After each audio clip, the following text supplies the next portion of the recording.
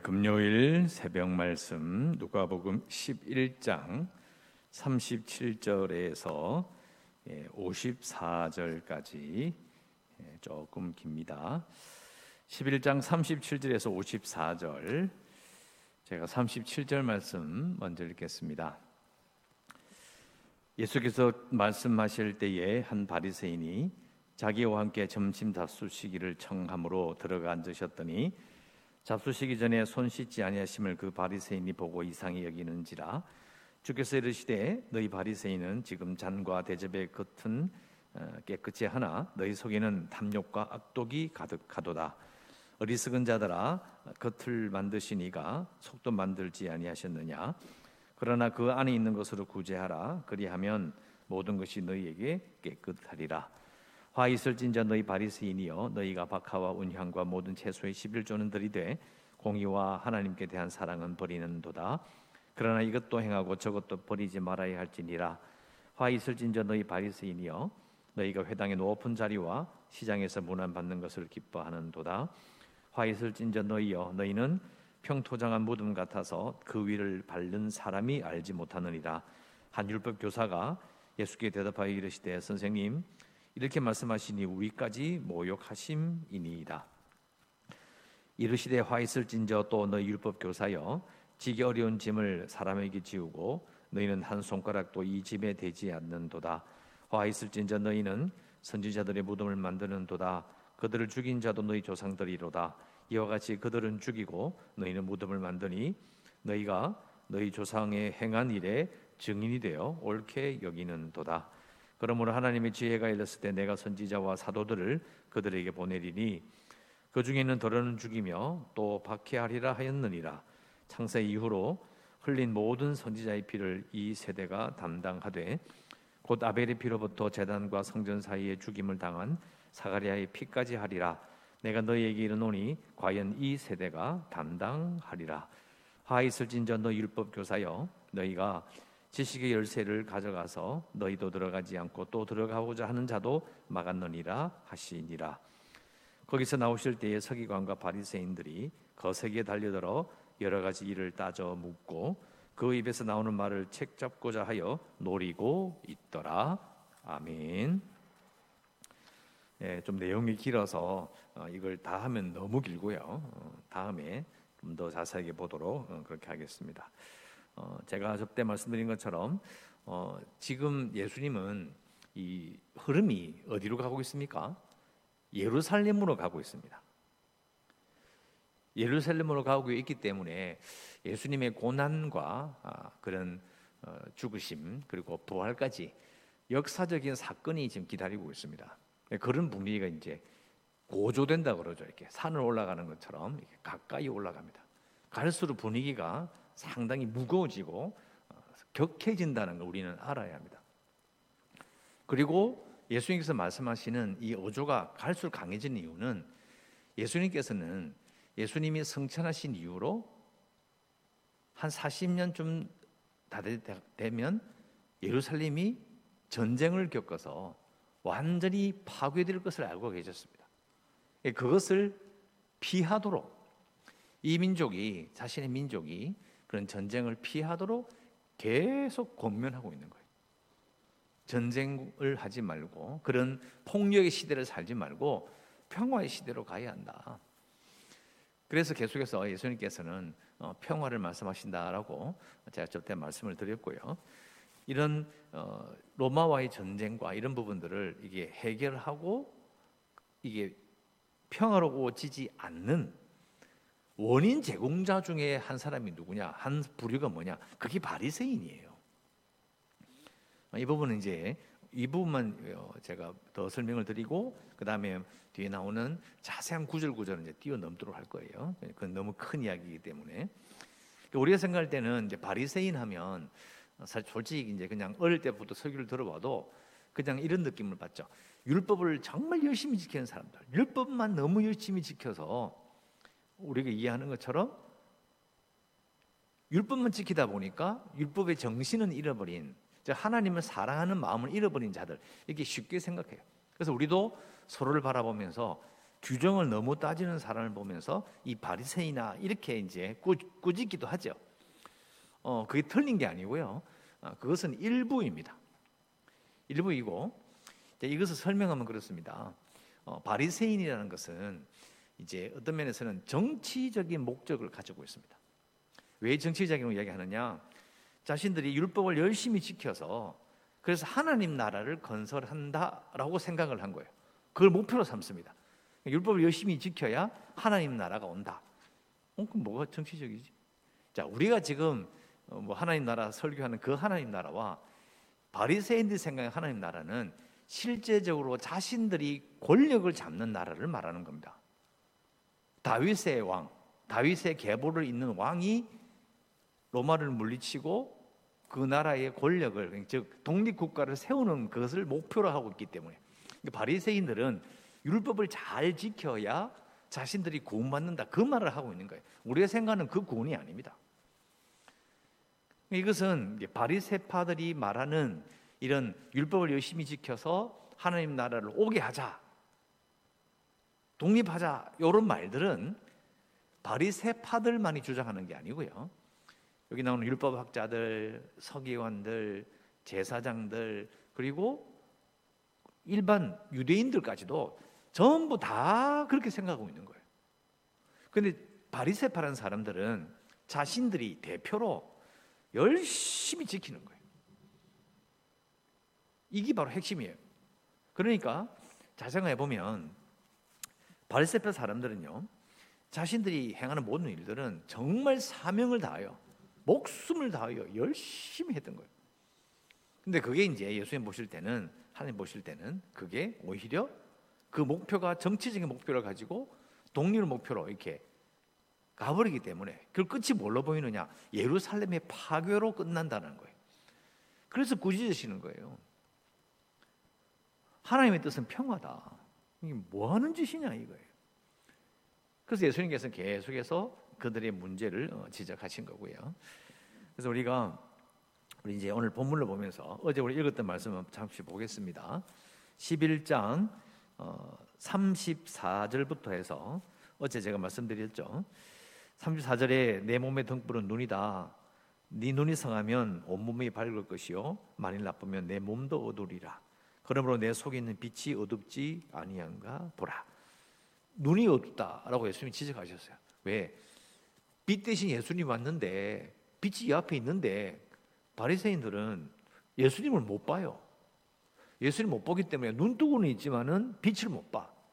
그러니까 결국은 속이 어둡기 때문이라는 거죠. 속이 어둡기 때문이다. 네 속에 빛이 어둡지 않은가 보라. 36절 내 온몸이 밝아 조금 더 어두운 데가 없으면 등불의 빛이 너를 비출 때와 같이 온전히 밝으리라. 네 온몸이 밝아진다는 것은 지금 눈이 어둡다고 하셨잖아요. 눈까지 밝아지면 자기 겉도 속도 밝아질 것이다. 이런 말씀이 되는 거고 거기에 대한 예가 바로 37절에서 41절까지 말씀이에요. 예수께서 말씀하실 때 바리새인이 자기와 함께 점심 잡수시기를 청함으로 들어가 앉으셨더니 잡수시기 전에 손 씻지 아니하심을 그 바리새인이 보고 이상히 여기는지라. 주께서 이르시되 너희 바리새인은 지금 잔과 대접의 겉은 깨끗이 하나 너희 속에는 탐욕과 악독이 가득하다. 그 열심히 아까 말씀드린 것처럼 율법을 열심히 지켜야만이 하나님 나라를 세울 수 있다는 열심 자체가 듣기에는 괜찮은 점 느껴지지만 그러나 어떻게 된다는 거죠? 속에는 더러운 것들이 가득 차게 된다는 거예요. 왜? 그들의 목적이 잘못되었기 때문에. 목적이 잘못된 겁니다. 그걸 통해서 뭘 하려고 하느냐? 독립국가를 이룬다. 이런 건 아니라는 거예요. 그래서 40절 어리석은 자들아 겉을 만드시니가 속도 만들지 아니하셨느냐? 그러나 그 안에 있는 것으로 구제하라. 그리하면 모든 것이 너희에게 깨끗하리라. 자, 이것도 잘 보시면요. 그 안에 있는 것이 뭔데요? 돈이 들었어요, 속에? 속에 돈이 들었어요. 그걸로 구제하라고요?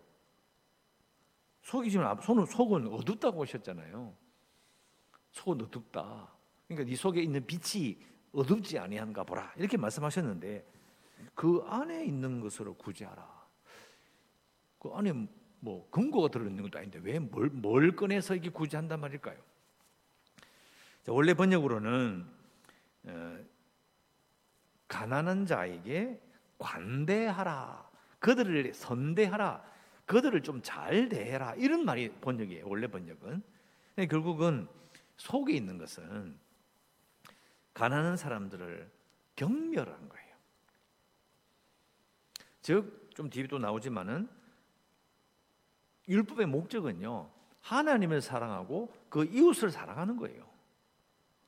율법을 열심히 지켜서 열심히 신앙생활 해가지고 로마를 물리치는 전쟁을 하는 게 아니고 하나님을 사랑하고 이웃을 사랑하는 거예요. 그런데 이 사람들은 하나님을 사랑한다고 열심히 율법을 지켰는데 이웃은 경멸하는 거예요.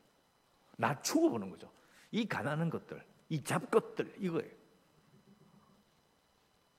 그래 결국은 그 속이 어둡다는 것이 바로 이런 거죠. 그래서 그 안에 있는 것으로 구제하라, 그 속에 있는 것으로, 또 다른 번역에는 하나님께 드려라, 이런 말도 돼요. 이게 상당히 어려운 그런 번역이긴 한데, 가만 생각해 보면 겉은 하나님께 드릴 만한 완벽한 삶을 살려고 노력했는데 이 속을 하나님께 못 드린 거예요. 왜 못 드리느냐? 속이 악독과 탐욕이 가득 차 있는 거예요. 그런 이런 마음을 가지고 있으니까 가난한 자를 바라보면 그들을 함부로 대하고 경멸하고 정죄하는 거예요. 예수님의 모습과 딱 대비가 돼요. 예수님은 가난한 자들을 낮춰보거나 그들을 경멸하지 않으셨어요.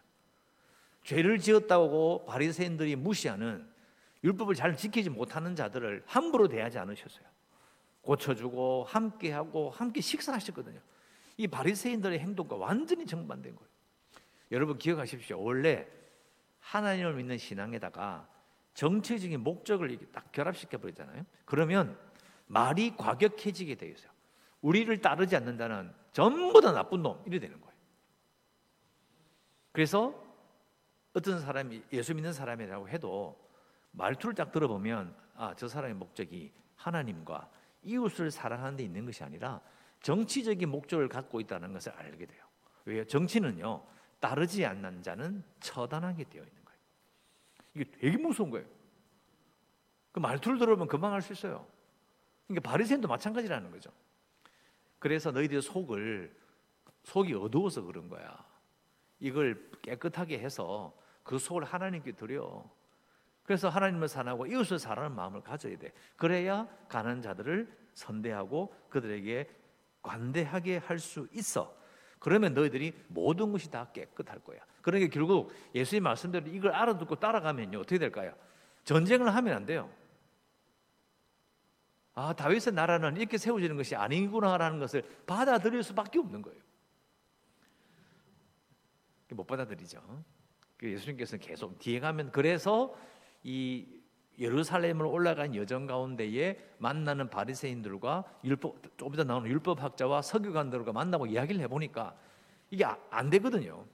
씨알이 먹히지 않습니다. 그래서 예수님이 성전을 보시면서 우시는 거예요. 왜? 망할 게 보이는 거예요. 망할 거다 이거. 그래서 그렇게 우시는 겁니다. 자, 그건 또 뒤에도 나오니까 그때 다시 한번 보고요.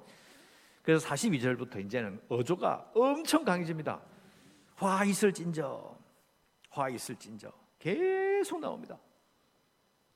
이렇게 강하게 말씀하신 이유를 제가 말씀드렸어요. 그러면서 자, 42절, 너희 바리새인이여, 너희가 박하와 운향과 모든 채소의 11조는 들이되 공의와 하나님께 대한 사랑은 버리는도다. 이렇게 아까 말씀드렸죠. 겉으로는 열심히 막 하는데 속이 하나님을 향한 사랑, 이웃을 향한 사랑이 없어요. 둘 다를 해야 되는데, 그러니까 우리는 지금 흔히 생각하듯이 바리새인이 율법만 잘 지키고 율법만 열심히 지키는 사람이라는 것으로 간단한 문제가 아닌 겁니다. 율법의 정신 자체를 완전히 배반했다는 거고요. 그리고 43절, 화 있을진저 바리새인아, 너희가 회당의 높은 자리와 시장에서 문안받는 것을 기뻐하는도다.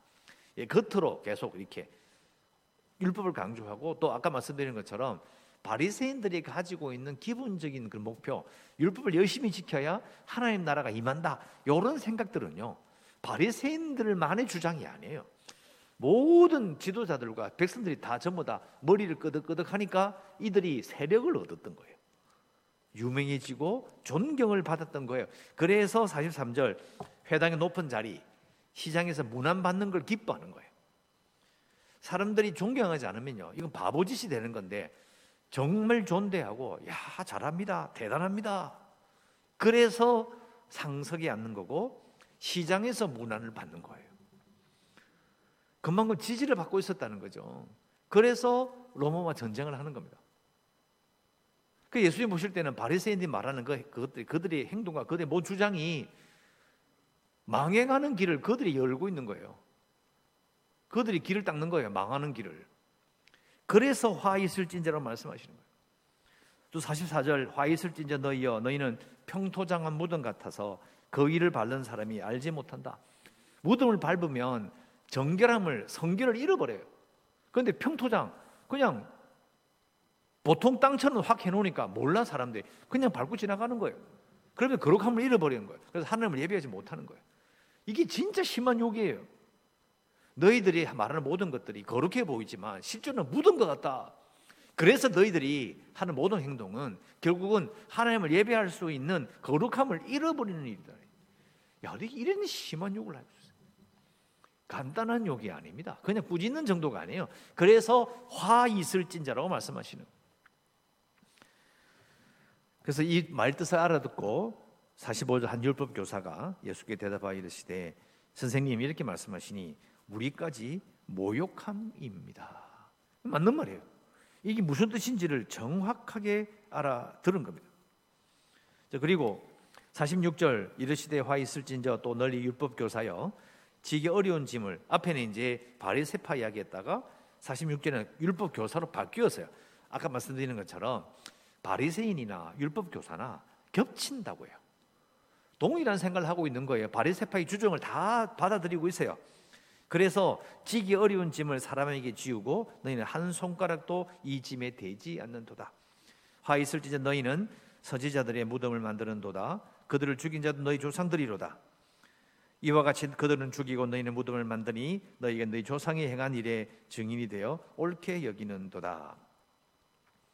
자, 이것은 믿음의 선배들 그리고 영웅들을 기념한다고 무덤을 만들어. 그런데 자기 조상들은 선지자들의 이런 외침을 듣지 않았거든요. 그래서 망한 거예요. 그게 구약의 열왕기상 열왕기 하의 역사거든요. 그런데 자신들은 선지자들의 무덤을 만드는데 자기 조상들과 똑같은 짓을 또 하고 있던 거예요. 그래서 그들의 죽임을 자기들의 조상들의 행한 일이 정의에 대해 옳게 여긴다. 이거 되게 정말 심한 욕이에요. 어떻게 이럴 수가 있느냐? 그들의 말과 예언은 듣지 않는, 오히려 그들이 조상들이 선지자를 죽였던 그 역사를 반복하고 있지 않느냐? 요건 51절까지 말씀으로 그냥 바로 넘어가겠습니다. 넘어가고 52절 화 있을지자 너희 교사여 율법 교사여 너희가 지식의 열쇠를 가져가서 너희도 들어가지 않고 또 들어가고자 하는 자도 막았다. 이해가죠? 이해가실 겁니다. 그래서 이들의 행동이 결국은 참 하나님 나라, 정말 참된 하나님 나라로 들어가는 그 길을 이들이 막고 있다는 거예요. 이게 완전히 뒤집어지는 거예요. 열심히 하나님을 믿고 있다고 이야기하고 열심히 율법을 지키는데 그 길이 오히려 망하는 길로 가고 있다는 거예요. 이 말 들었을 때 이 사람들이 정말 열받았을 겁니다.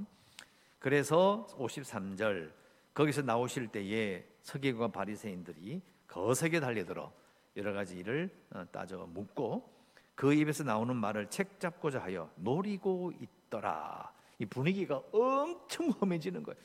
그래서 예수님께서 십자가에 이제 달리고 직전에부터 시작해서 격렬하게 항의하는 거예요. 죽여야 되는 거예요. 죽여야. 근데 이들의 마음을 우리가 가만히 생각해 보면 이 부분을 우리가 알아야 돼요. 이게 무슨 말이냐? 예수님께 하신 말씀, 이 말씀은요. 거세게 달려들어서 여러 가지 일을 따져 물은 이유는 예수님의 말대로라면 이들이 수백 년간 해왔던 일들이 또 자신들의 당대에 와서 바리새파들이 모든 사람들의 지지를 받고 그래 율법을 지켜야 열심히 지켜야 심지어는 그 시장에서 파는 콩나물을 사가지고 콩나물 대가리 숫자를 세가지고 콩나물 대가리에 10분의 1을 바쳐서까지라도 열심히 살아야만이 하나님께서 우리 이 나라를 독립시켜 주실 것이라는 그 생각 자체가 그 밑에 뿌리를 뽑아버린 거예요. 거대한 오류 가운데 자신들의 생각을 세워왔다, 이런 뜻이에요. 이게 받아들일 수가 없는 거예요. 우리가 왜 틀렸냐는 거예요. 말씀을 열심히 지키고 율법대로 살고 우리가 하나님 백성인데 우리가 왜 틀렸냐. 근데 그게 하루 이틀의 문제가 아니고 수백 년을 가져온 그들의 모든 종교적인 유산을 그 밑에 깔려있는 뿌리를 예수님께서 뽑아버려요. 이게 사람들이 미쳐버리는 거예요. 참을 수가 없는 거예요. 자, 제가 이걸 이게 격렬하게 강한 어조 서면 이유가 뭐냐면, 예수님의 말씀은요, 복음은요, 종교가 아닙니다. 종교란 말은 예수님의 가르침, 하나님의 가르침을 가지고 사람들이 살다 보니까 계속 이렇게 만들어진 눈으로 보이는 모습인 거예요. 형식인 겁니다. 예수님은 율법을 말씀하신 적이 없어요. 정신을 말씀하시죠. 이 복음을 내가 곧 길이요 진리요 생명이다. 거기에 종교란 말은 없어요. 길, 진리, 생명이에요. 우리는 항상 조심해야 되죠. 우리가 과연 하나님 나라를 살아가고 있느냐, 이게 중요한 거예요. 그런데 바리새인들은 그렇게 하지 못해. 그 당대 유대인들도 마찬가지로 거대한 오류 가운데 살아가고 있는 거예요. 그러니까 이걸 어떻게 쉽게 받아들일 수 있겠어요? 예수님 말씀이 얼마나 그들에게 충격이었으면 거세게 달려들어서 계속 질문하는 거예요. 우리가 뭐가 틀렸단 말입니까? 그 대안을 제시해 보시오.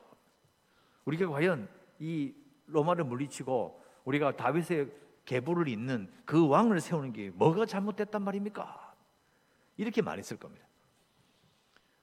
결국은 모든 말을 책 잡고 자요 노릴 수밖에 없는 상황이 된 거예요. 여러분, 자, 마지막으로 입장 바꿔 생각해 봅시다. 내가 평생을 예수 믿고 살아왔고 하나님 믿고 살아왔는데 그게 잘못됐다 얘기하면 이거 얼마나 기분 나쁘겠어요. 예수 믿는 건 똑같은 건데, 그러나 종교적으로 드러나는 여러 가지 형식들과 모습들이 이게 잘못됐어. 뭐 잘못됐어. 이게 왜 잘못됐지 보니까 내가 가지고 있는 예수님에 대한 생각과 하나님에 대한 생각, 기본적인 신앙 고백에 있어서 오류가 있다, 이런 말 들으면 그걸 어떻게 받아들이겠어요? 그런 말을 할 수 있는 사람은, 뿌리를 뽑았다, 이 뿌리가 잘못됐다라고 말할 수 있는 사람은 목사도 아니고요, 예언자도 아니에요. 하나님만이 할 수 있어요. 예수님이 하나님이시잖아요. 하나님이신 그분이 말을 할 수 있는 거예요. 우리는 함부로 율법 교사와 서기관과 바리새파를 향하여서 그들을 정죄하기 힘듭니다. 왜요? 우리도 이런 역사를 반복하지 않아야 되기 때문이에요. 자, 여기에 대한 이 분위기는 계속 흘러가요. 예수님께서 십자가에 달리시기 전까지 이 격한, 이 막 끓어오르는 분노와 예수님을 대적하는 이 모든 분위기는 그대로 가면 갈수록 더 강해지는 거예요. 그래서 완전히 폭발한 게 뭐냐? 그게 바로 예수님께서 십자가에 달리시는 겁니다. 그래서 이들의 죄를, 이들이 하나님을 향하여 가지고 있는 사랑을 가장한 반역이 완전히 모든 죄를 다 지고 예수님이 죽으시는 거예요. 이런 역사를 반복하지 않는 게 정말 중요합니다. 자, 이 부분은 또 말씀드리도록 하고요. 그래서 우리가 기도할 수 있는 것은 내가 정말 예수님을 잘 믿겠습니다라고 기도해야 돼요. 예수님을 정말 잘 믿어야 합니다. 내가 진짜 예수님을 믿고 있는 건가? 내가 뭘 믿고 있는 건가? 믿는다는 것은 이것이 이거라는 걸 내가 믿는다는 거야. 그러니까 뭘 믿느냐고요. 우리는 예수님을 믿는 겁니다. 예수님을 믿음으로 그 길이요 진리 대신 생명 대신 그분을 통해서 하나님의 자녀가 되고 이 땅을 살아가는 거예요. 하나님 나라에 속한 자로 살아가는 거죠. 자, 제목이 너무 복잡하니까 제가 줄인 거예요. 하나님, 제가 정말 예수님을 잘 믿겠습니다. 이렇게 기도했으면 좋겠습니다. 예, 기도하셨으면 좋겠고, 또 계속해서 교회를 위해서 오늘 이 현수막 보시는 것처럼 임시 노예가 있습니다. 노예가 잘 마칠 수 있도록 기도해 주시고, 그리고 재개발 어제 또 같이 모여서 또 회의도 했고 협상도 했습니다. 또 다음 주에 또 만납니다. 또 만나서 할 테니까 위해서 기도해 주시고, 오미크론이나 코로나 이겨낼 수도 기도해 주시고, 연약한 성도들과 주일학교 아이들 그리고 성결 위해서 기도하시고, 오늘도 하나님의 은혜 가운데 살아가시기를 주의 이름으로 축원합니다. 기도하겠습니다. 하나님 아버지, 오늘도 말씀을 읽으며 예수님 시대에 예수님을 대적했던 참으로 경건한 자들의 모습을 읽어보았지만, 예수님은 그들을 바라보며 참으로 무섭게 꾸짖으셨습니다. 우리가 이들의 모습을 돌아보며 우리가 그들의 모습이 되지 않기를 간절히 바라옵고, 그래 우리와 함께 기도합기는 하나님, 우리가 예수님을 잘 믿기를 원합니다.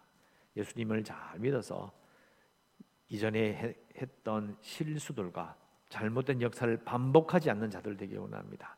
오늘도 예수님을 잘 믿고 예수님을 사랑하며 하나님을 사랑하며 이웃을 사랑하며 살아가는 참으로 거룩한 날, 참으로 하나님께서 기뻐하시는 또 하루를 살기를 간절히 소원하오며 예수님 이름으로 기도드리옵나이다. 아멘.